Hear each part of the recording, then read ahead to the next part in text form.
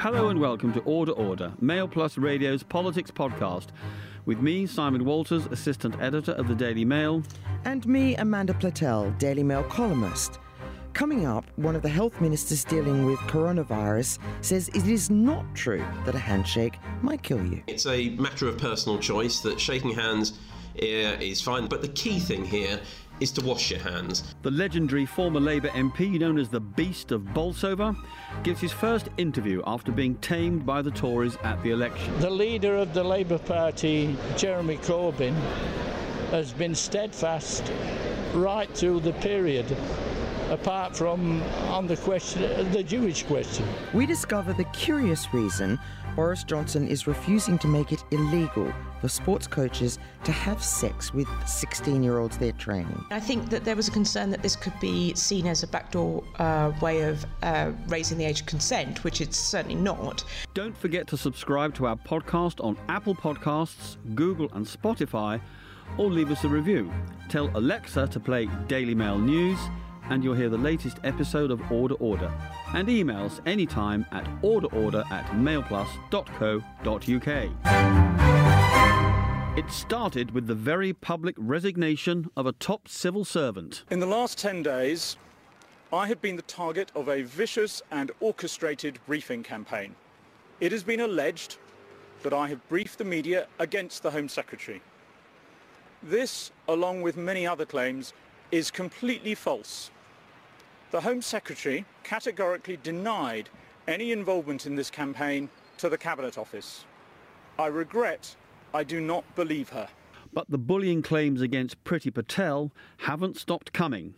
Labour have been quick to go on the attack, but is this a severe case of hypocrisy? Madam Deputy Speaker, does my right honourable friend find it extraordinary, like me, that at a time when uppermost in our constituents' minds are an international virus which is going to cause chaos, many of our homes being under water and important trade negotiations about to start, that the priority of the opposition is to raise the resignation of a public servant that most of our constituents have never heard of, and having sat here for several years watching industrial-scale bullying from that chair, through which they remained silent, the minute the allegations involve a strong woman who does not curry favour with their stereotype, they go into overdrive. That was the Conservative MP Tim Loughton accusing Labour of hypocrisy for not standing up to the bullying by John Bercow. Amanda, what's your take on this Priti Patel row? It's a pretty extraordinary affair. Her top civil servant resigns. One of her officials in a previous department supposedly tried to commit suicide over her behaviour. You've worked with Priti Patel. Is she a bully? Look, I think Tim's attempt to ride to Priti's rescue is pretty valiant, but you can't get over the seriousness of the fact that we've now got 3 governmental departments that Priti Patel ran, including the Home Office, all of which are accusing her of bullying. Now, this has to be taken incredibly seriously now. You know, it's, I know Priti, I've worked with her, she's very direct, she's a bit bolshy, but I've never, ever found her to be rude. I worked with her for 2 years. But, you know, you just got to see, it's a bit like the Me Too movement. Once an accusation goes in, then other people start to pile in, and then it becomes a point where the Prime Minister's going to have to say, how much is this damaging me? There was the Rachel Sylvester, the Times political columnist, wrote an extraordinary piece about Priti this week where she quoted someone who'd worked with Priti Patel saying she was, quote, vile, pushy, horrid and a thicko. That's an incredibly strong thing to say about someone. Some people have suggested that one of the reasons Priti may be a bit of a bully is because she's not quite up to the job. I think that it's very easy to fall into that, isn't it? When I heard that quote, it was on the Today programme, because it's so astonishing, unsourced, of course. It actually made my heart sink, because I know what it's like to be a woman in a man's world, you know, starting off in journalism as she is in politics, where you didn't go to the right school, you didn't go to the right university, you don't have, you know, there is still a horrible, snobbish classism in this country. And that quote, especially calling someone a thicko, especially calling a woman a thicko, to me it just smacks of all that classism. I thought it was horrible. The Health Minister, Ed Argar, has been at all the Cobra meetings on how to combat coronavirus. He says it's definitely OK to carry on shaking hands, as long as you've both washed them. He doesn't sing either the national anthem or Happy Birthday while he's washing his. He prefers singing the children's song Baby Shark while he washes his. He actually gave us a rendition at the end. Well, what we're doing and what we've said from the outset is we are working towards the best solutions here, but we're preparing for the worst scenario as well. That's what a responsible government would do. Now, as the Chief Medical Officer has been saying, he's been guiding what we're doing on this. We've managed pretty well up till now to contain the disease, but we do have to prepare for the next phase, which will be to delay the onset of that disease in terms of more people getting it. Now, I noticed when we met this morning, you very boldly shook my hand very heartily, and I thought that was advised against. The Queen yesterday was wearing gloves for some of her ceremonies. So have we got it wrong about shaking hands? Well, you will have heard yesterday Prime Minister and Secretary of State Matt Hancock both saying it's a matter of personal choice, that shaking hands is fine. They're shaking hands with people, but the key thing here is to wash your hands. It's about personal hygiene. It's about preventing transmission of the disease. So there's things we can all do to really make a difference. They do make a really big difference. Catching sneezes and coughs in a tissue and throwing that tissue away, but really importantly, washing your hands, because that really does cut down on the transmission of this disease. Can I just check, Minister, when did you wash your hands before shaking mine? Just when I came into my office, a little bit before I met you, Simon. And what other measures? A lot of people are worried about their holidays. Is it likely that there's going to have to be mass cancellations of holidays coming up over the Eastern period? Well, you will have heard the Chief Medical Officer yesterday when he was doing the press conference with the Prime Minister saying that at this point he wasn't advising people to cancel their holidays or cancel flights or things like that. But he did set out, and it's not so much about flights and holidays, but he did set out in that document yesterday the sort of things that we might as a society have to think about doing as we move to the next phase, as and when he advises that those things will be effective. And for the next week or so, what are we likely to see? Well, I think we will see an increase in the number of incidences in this country of people with coronavirus. Chief Medical Officer has been clear about that. Are you going to put any numbers on it? The latest figures I had, which were verified, which are the ones yesterday and overnight, are 51 cases in the UK. There are lots of extrapolations people can make from other countries, but they are only extrapolations and they're not based upon a certainty. We're learning about this disease day by day. We have some of the best and most amazing scientists in the world working on this in this country trying to understand it. So while people can speculate on figures, we've got to be very cautious about what we read across from other countries' rates to ours. But what he has said is he would expect the numbers to go up. I think one of the things that some people find confusing is obviously one realises that if you develop flu-like symptoms, you have to self-isolate. But what about people who may have been to an infected area and who aren't feeling symptoms? Should they self-isolate just as a safety measure? Well, the advice set out by the Chief Medical Officer is very clear on that. It's on the gov.uk website, and it lists out those areas where, firstly, people shouldn't travel to, but if people have come back from infected areas, the steps that they should take in terms of self-isolation, in terms of ringing 111, and it lists out where, if you are symptom-less, if you've been to particular countries, what you should do, but where, if you have symptoms, what you should do. But it's very, very clearly set out on that website, and the Chief Medical Officer continually reviews that and updates as appropriate on the basis of our understanding of the disease as it grows. There's one last vital question I have to ask you. Do you sing the national anthem or Happy Birthday when you're washing your hands? Well, I think the advice that Matt was using this week was that Happy Birthday, I think, sung twice. I did see yesterday on the news a fantastic way they were doing this in a school, which was by adapting the words of the catchy, possibly in some people's mind, too catchy song, Baby Shark, where they were getting the kids to sing that. Instead of Baby Shark, it was wash your hands, use the soap and things like this to the tune of Baby Shark. It's catchy, it might be a bit irritatingly catchy, but it seems to work.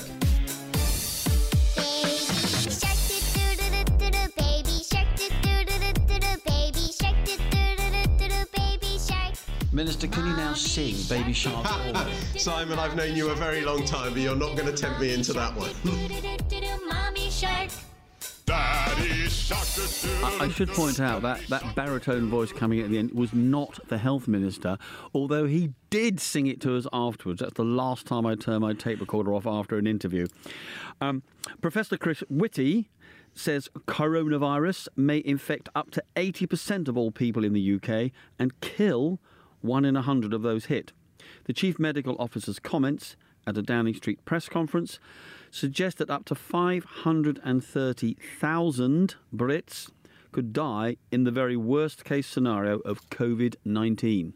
Probably around 1% of people who get this virus might end up dying based on the Chinese experience. What we cannot be sure of is what proportion of the population can get infected.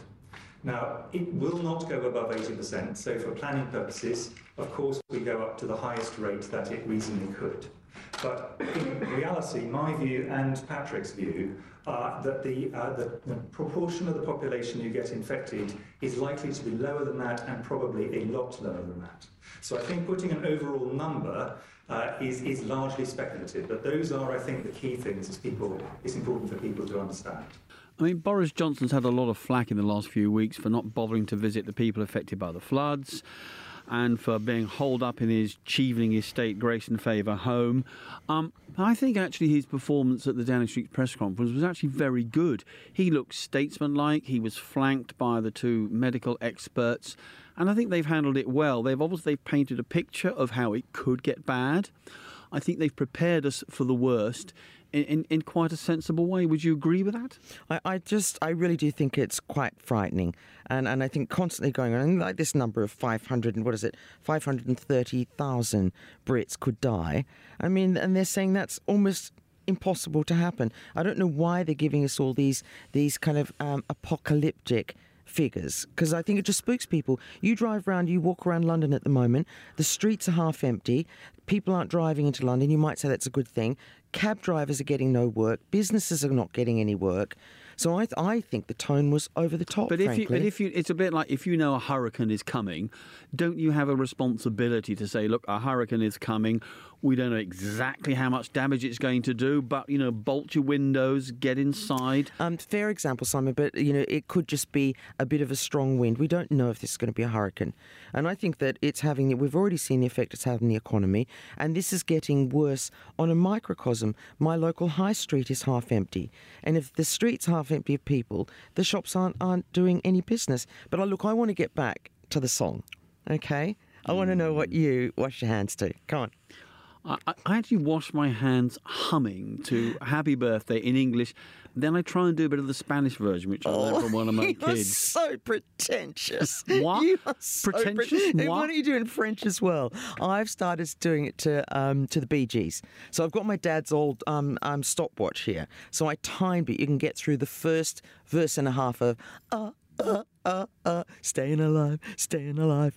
And that's a really good song, although sometimes I vary it with, because I'm washing my hands so much, I've got eczema on them. Sometimes I sing it to Elvis's Fever. Give us a line of that, Simon. Come on, you could do that. After hearing you sing, Amanda, I think I'd rather get coronavirus. 88-year-old Dennis Skinner was MP for Bolsover for 49 years until he was defeated in the election.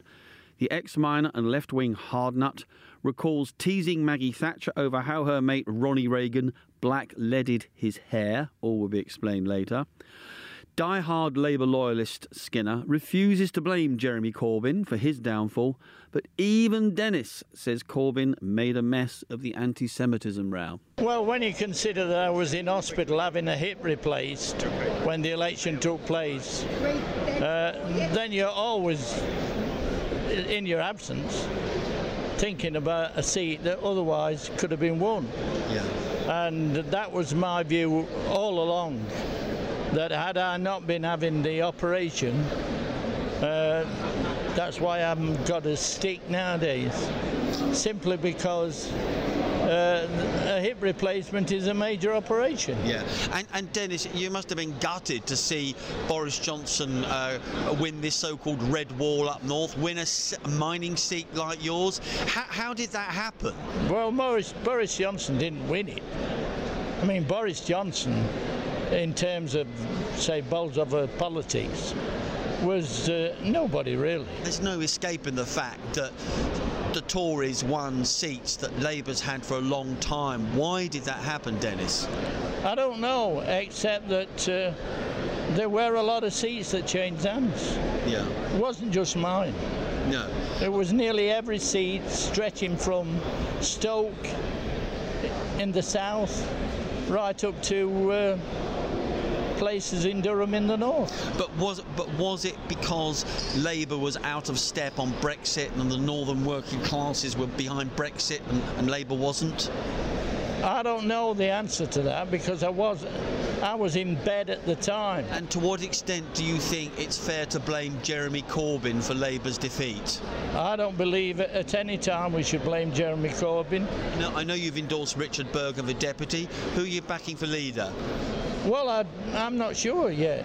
You were an MP here for 49 years. Everyone knew you as the Beast of Bolsover. You'd heckle Tories like mad, but you had a strange sort of love-hate relationship with Margaret Thatcher, didn't you? Tell us about that. No, I never had any relationship with Thatcher. Well, when she was going, you said you're better than the lot of them. In the tea room, they said that here's the grammar school boy, but you've got to understand as well that Thatcher also went to a grammar school. I says, and I used to blacklead the great, did you? And she didn't know what it meant. And I said, well, I'll give you another question. Why does that fellow Reagan blacklead his hair? I said, he knows what blacklead is, because he puts it on his hair. And that's when the whole thing collapsed. So those were the only words I ever uttered to Margaret Thatcher in all the years she was Prime Minister. And I'm going to stop now, but Dennis, who is the Labour politicians you admire the most that you've worked with in all these years? People that stick to the guns. And they are? Well, I would say that the leader of the Labour Party, Jeremy Corbyn, has been steadfast right through the period, apart from on the Jewish question. Well, I thought that was wonderful. I have to confess, Dennis Skinner is one of my all-time Labour heroes. You got to remember, this guy became a miner in 1949 and was down the pits for 20 years before he even started a Commons career of nearly 50 years. And I should just explain, blackleaded the great is a kind of an old working class tradition. You make sure you kept your fire great looking, shiny and polished, and you'd paint it with blackleaded paint. And he was teasing Maggie Thatcher that's how Ronnie Reagan kept his hair so shiny and black. Well, what a man. He's incredible. And it just makes you think, Simon, that you just don't have characters like that anymore. Maybe the closest we've got is maybe someone like Rees-Mogg, who's quite sort of quirky but most of them they've just become increasingly characterless. Rees-Mogg gets someone else to blacklead his great, I can tell you. But Dennis was... He's great. So imagine how many he must have. He's in a mansion, isn't he? He was called the Beast of Bolsover because he was a most people at the Commons, me included, were terrified of Dennis in his prime. I can't believe you're terrified of anyone. He was thrown out of the Commons on 10 occasions. On one occasion, it was for calling the SDP leader, David Owen, a pompous sod. He was told to withdraw, so he withdraw the pompous only. On another occasion, he was thrown out for calling the Tory Environment Secretary, John Gummer, the slimy wart on Maggie's nose. But I have to say, there is a soft side to Dennis. Dennis, in his old age, until recently, he would go round elderly, old age pensioners' homes in his constituency, and he'd sing to the old folk to cheer them up. Well, let's hope you don't do anything like that. And you're doted, you'll see him off. When the scandal of young footballers sexually abused by soccer coaches was uncovered, the sports authorities said it should be made illegal for them to have sex with 16 and 17-year-olds they're training, just like it is for school teachers. But the government refused. Why? To protect driving instructors. Yes, you heard that correctly. Former Sports Minister Tracy Crouch is leading a new attempt to introduce a ban. Well, this came about when I was Sports Minister, and a big scandal occurred with historic abuse in football. It was very high profile. Within the first week of a hotline being set up between the FA and the NSPCC, there were nearly 900 calls from footballers talking about historic abuse. And so it was clear that there was an issue within sport historically of abuse. And sport, including football, took the issue very, very seriously and did all that they could to make sure that they were not only addressing historic allegations, but they were also looking at current safeguarding practices. And they did what they had to do in terms of strengthening those safeguarding practices. But what they asked of government was for government to consider closing the loophole in the positions of trust legislation. Now, the positions of trust legislation is contained within the Sexual Offences Act. It means that if you are in a position of trust, such as a teacher, for example, you cannot have a relationship with a 16 or 17-year-old student. But the list is quite narrow, the number of professions that are included in this legislation, and sports coaches is not one of those. And I very much agreed with sport that this was a loophole and it ought to be closed. And so what happened? What you were the sports minister, why wasn't it closed? Well, I very much wanted it, and DCMS as a whole were very supportive of the closure happening. Unfortunately, the legislation is owned by the Ministry of Justice, and despite the fact that the Ministry of Justice minister at the time agreed that to the principle that the legislation needed to be closed, there was always a bit of anxiety, I think, by officials behind the scenes that this could mean that the prescribed list becomes larger and larger and larger, or greater and greater, and it was something that concerned them.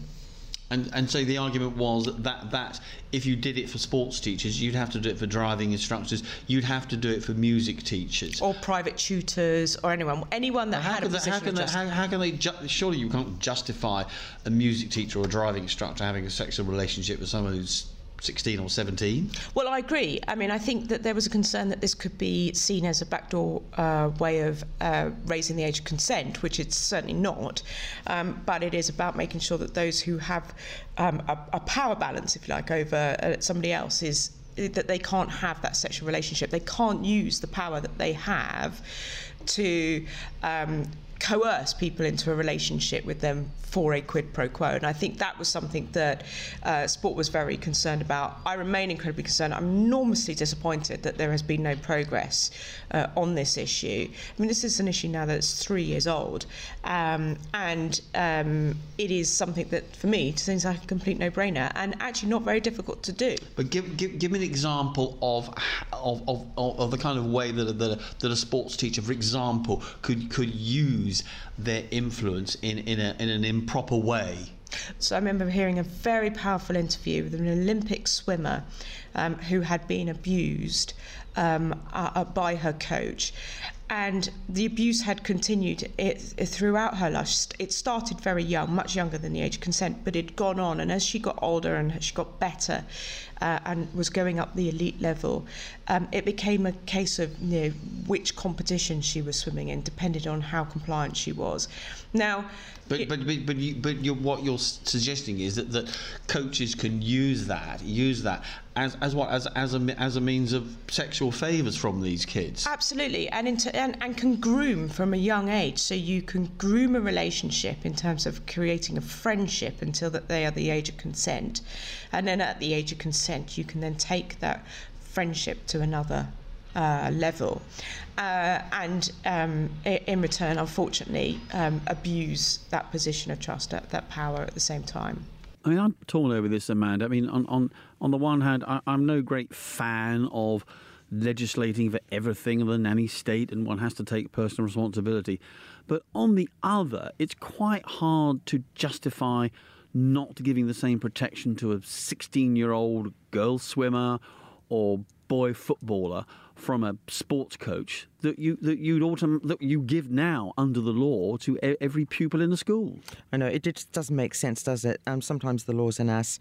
And as Tracy was saying, these children are often groomed from very young ages. It's like 12, 13, and so they form these very intense relationships. I mean, I suppose the only spin side of it is a lot of 17-year-olds are quite sort of sexually active now anyway, and making decisions for themselves. And the last thing you'd want is the age of consent rising. Sure, some are, but then some of those children and their children are very vulnerable. You can imagine young, vulnerable gymnasts and all sorts of things being completely inappropriate for some bullying teacher to take advantage of them. I know, just sexual predators. It's an open season for them. Go, Tracy, get it changed. Yeah. I mean Tracy, you should say Tracy's an extraordinary woman. I mean, she was a cabinet minister. She turned down a cabinet post from Boris because she's got a young child of her own. And she's actually an incredibly talented footballer. And she told me her record for keeping up is 32. It makes my 3.5 look pretty feeble. And I think even then I sprain my ankle. Can you do 3.5? Okay, Simon, what's your topical tune for this week? I hope it's something I've heard of for a change.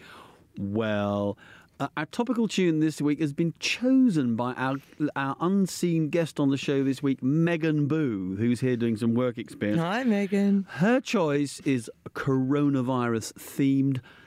It's the Beatles. I Want to Hold Your Hand. That is fantastic.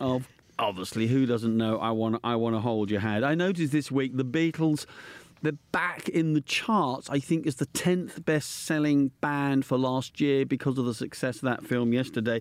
And I Want to Hold Your Hand was one of their earliest. And on the face of it, like so many Beatles songs, it sounds so simplistic. But this is what the musicologist Alan Pollack said about it. He said it's distinguished by abrupt syncopations, non-intuitive two-part vocal harmony, falsetto screaming, and occasionally novel chord progression and elided phrasing. Well, they ain't going to say that about any Ed Sheeran song, that's for sure. Do you want me to sing a bit? No, please, quick, play the song. Oh yeah, I'll tell you something I think you'll understand when I say that something. I want to hold your hand. Well, that's all we've got time for this week. Don't forget, you'll be able to listen back to this and all our other Mail Plus radio podcasts at mailplus.co.uk or via Spotify and Apple Podcasts. Join us next week for more political chat. But for now, that's all from me, Simon Walters. And from me, Amanda Platell. Goodbye. Goodbye.